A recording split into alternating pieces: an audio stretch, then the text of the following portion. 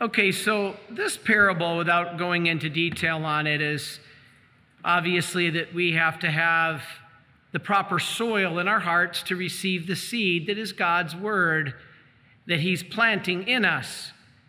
Depending on how we receive it is whether or not that seed will germinate. And I think this ties back incredibly well to the first reading and the responsorial psalms. We Catholic priests, myself included, don't preach enough on the Old Testament and the Psalms, but right here it is very clear. What a beautiful message in the first reading to Jeremiah. Before I formed you in the womb, I knew you. Before you were born, I dedicated you. Now, does that sound like that's not a person? Does that not sound like that is not a human being? God has known you. Before you were born, he dedicated you. And then in the responsorial psalm, if you were listening, it says, from my mother's womb, you are my strength. Well, if that's just a lump of tissue, what good is that? From my mother's womb, you are my strength. You know, I'm not up in here right now to engage in a battle. This isn't just something about left versus right, Democrat versus Republican, Christian versus atheist.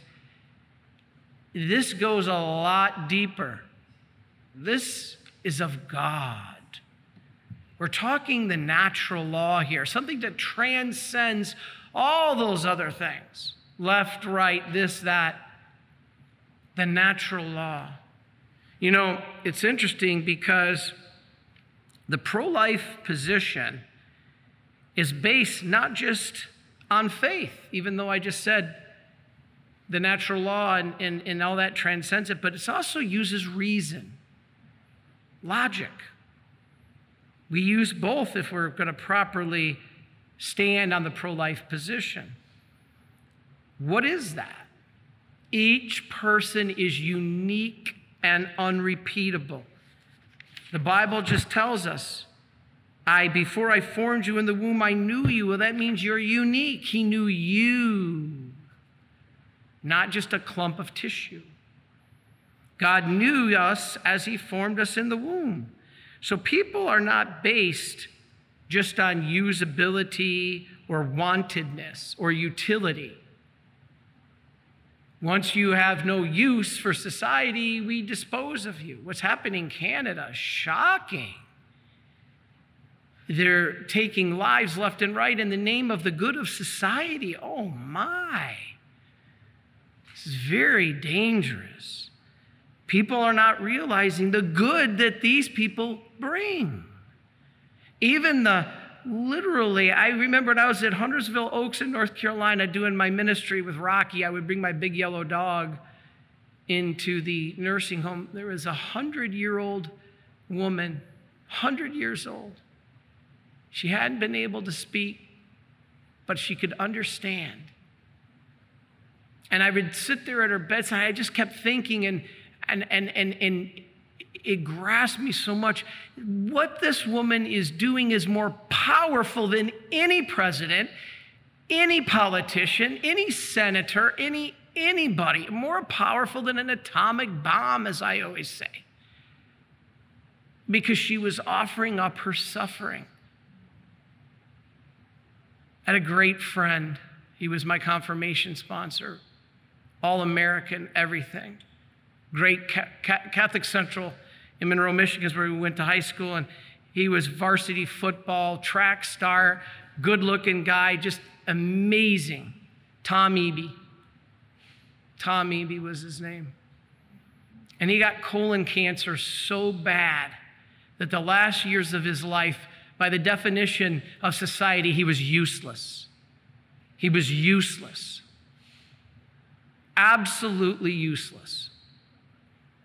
He was unable to do anything, sick, required constant care, probably medical bills like you can't even imagine. But you know what? He offered every ounce of it. And I remember back then, my faith wasn't as strong. I was just coming back to the church.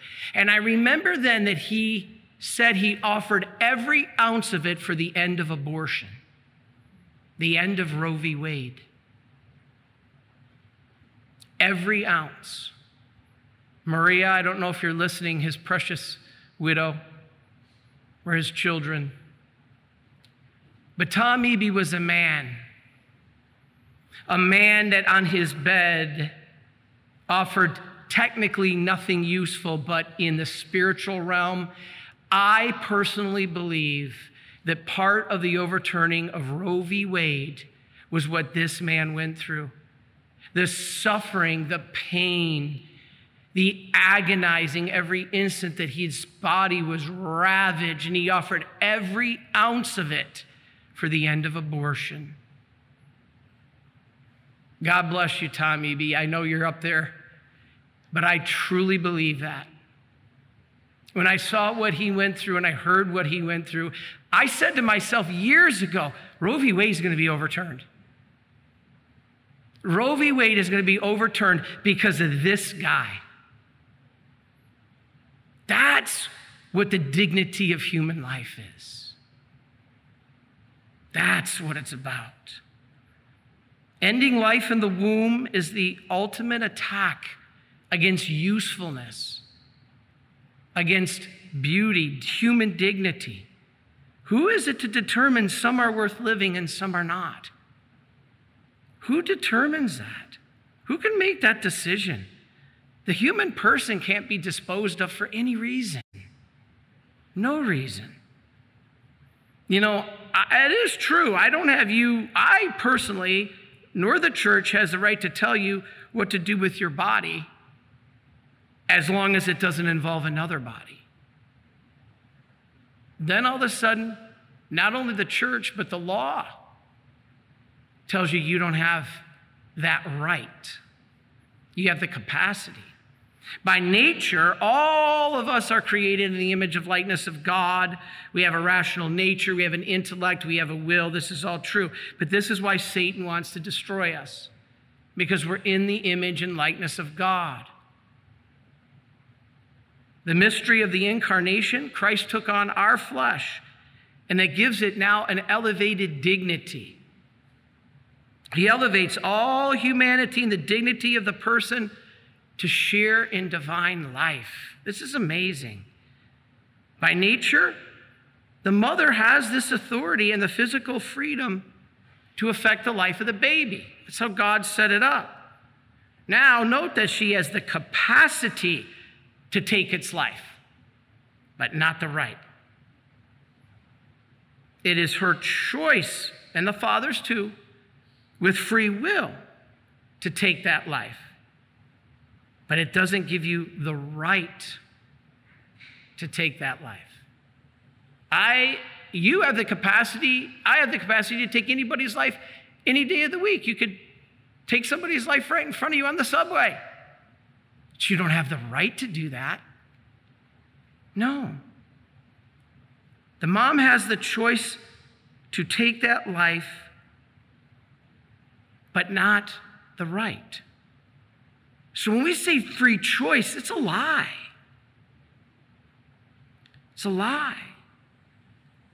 You actually have the right and obligation to protect that life because it was entrusted to you.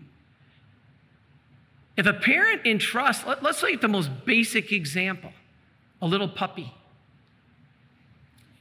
Your child wants a puppy.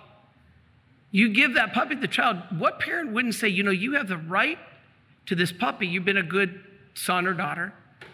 But you also have the obligation to protect it, to take care of it, to feed it, to nurture it, to foster it. You have this obligation now. If you're going to accept that, and the choices we make, which result in a pregnancy, come with those consequences. We don't always see that. When someone is dependent on you for their very survival, their continued sustenance, and their protection, you have by nature the obligation and responsibility to protect them. who would ever see a little 3-year-old boy playing in traffic and not say, where's the parent?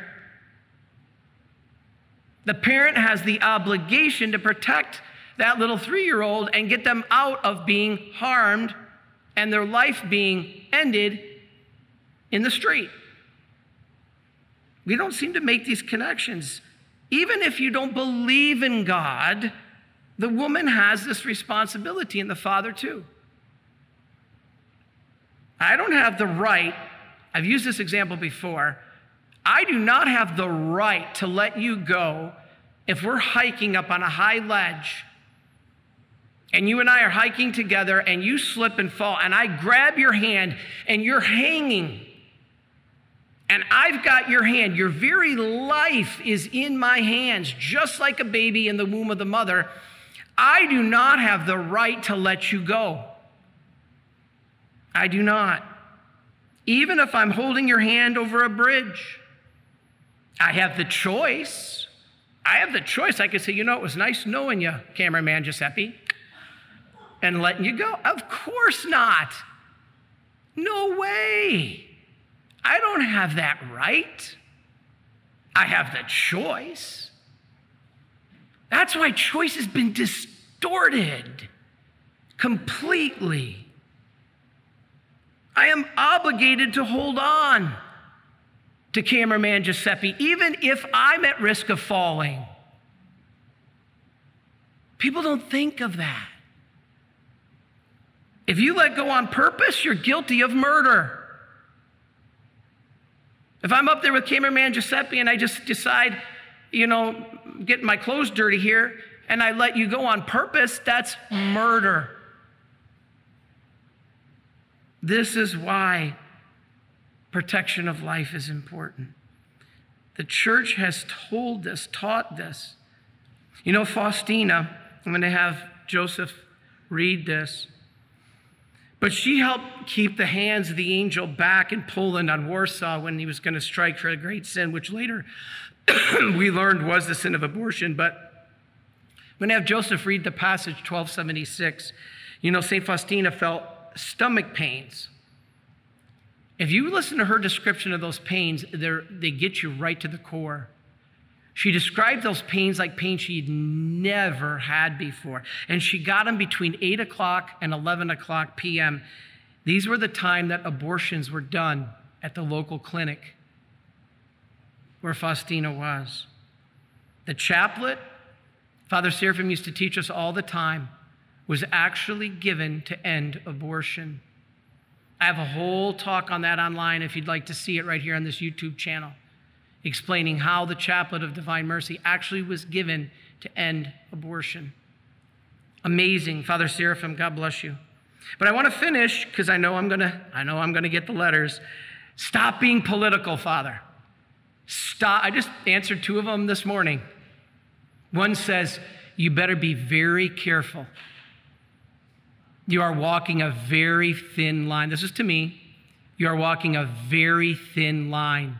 Stop talking about politics. Well, let me tell you what the church says. The Catholic Church says we have the obligation to be involved in politics regarding moral issues. Catechism 2246, quote, "It is a part of the church's mission to pass moral judgments even in matters related to politics. Whenever the fundamental rights of man or the salvation of souls requires it."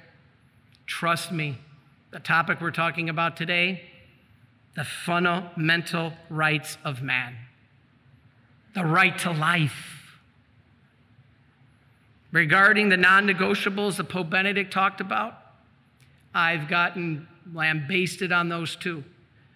I've repeated the non-negotiables of Pope Benedict. They are the dignity of human life, the preservation of religious liberty, and the definition of marriage, upholding the sanctity of marriage between man and a woman. The letters that I got are, how dare you say Immigration isn't important. The environment is important. We're not saying they're not important. Pope Benedict never said they are not important. Why he called those three non-negotiable means there's no two sides to the issue. Life cannot be ended for any reason.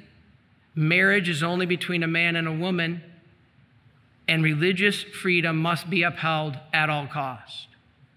There is any negotiable. There's no two sides to the story. The environment has two sides to the story. Do I use paper or plastic? If I use plastic, I put things in the landfill that never disintegrate. If I use paper, I cut down trees. You see, the whole issue is not that the environment isn't important. I'm a big environmentalist. I love to hunt. I love to fish.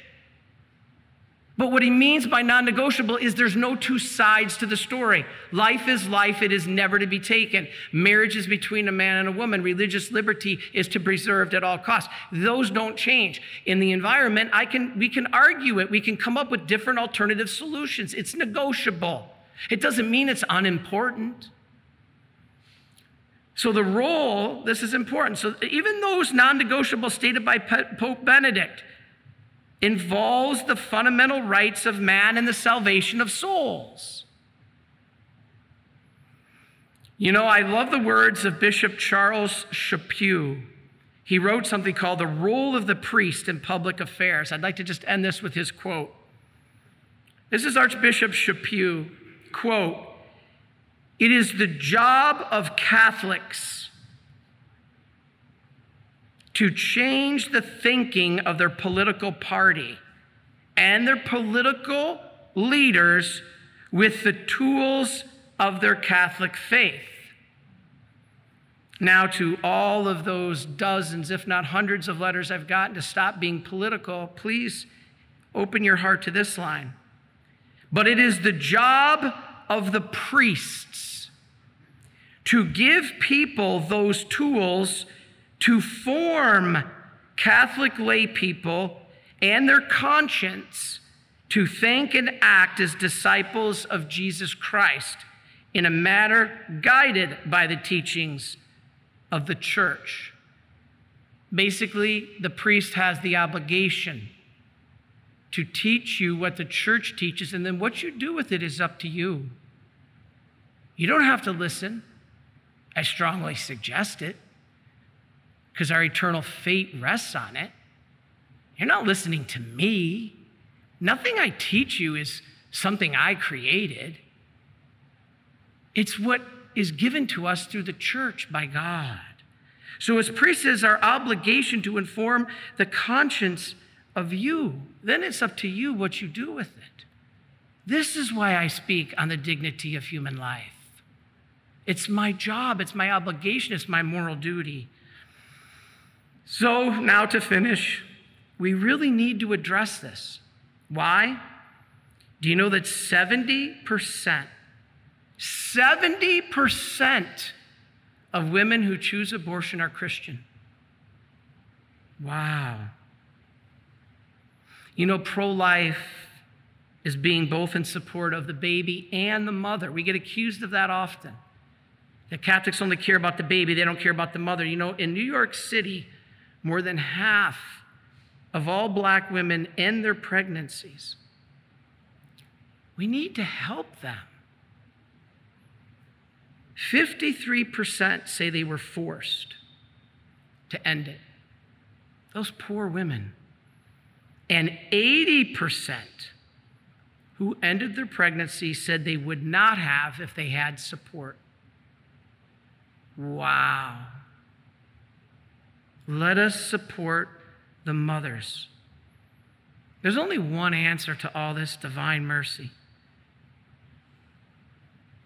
And to the beautiful women who come to me for confession and break down in tears that they've had an abortion. Nowadays, I can't hug them because I'll be called to the bishop's office, but I just want to throw my arms around them and just give them a huge hug. And what I do tell them is, God loves you. There's no sin greater than the mercy of God.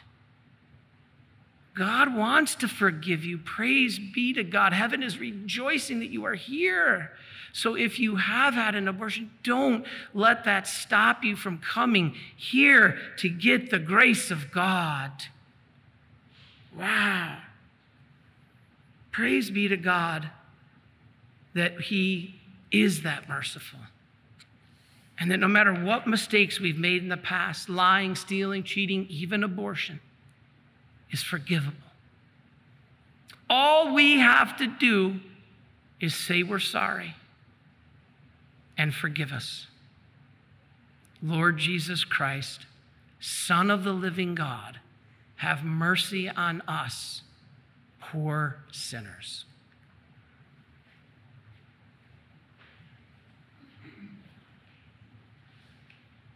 Are you a Marian helper?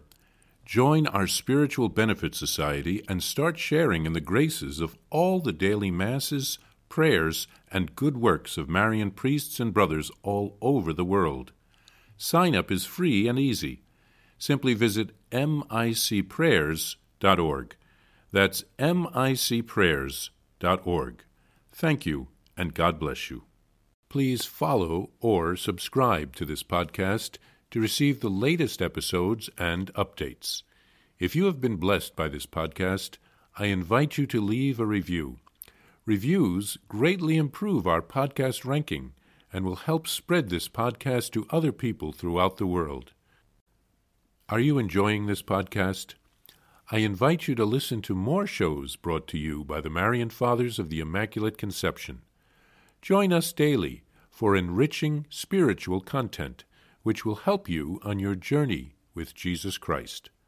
Simply visit DivineMercyPlus.org for a complete list of our shows. That's DivineMercyPlus.org. Are you a Marian helper? Join our Spiritual Benefit Society and start sharing in the graces of all the daily masses, prayers, and good works of Marian priests and brothers all over the world. Sign up is free and easy. Simply visit micprayers.org. That's micprayers.org. Thank you, and God bless you.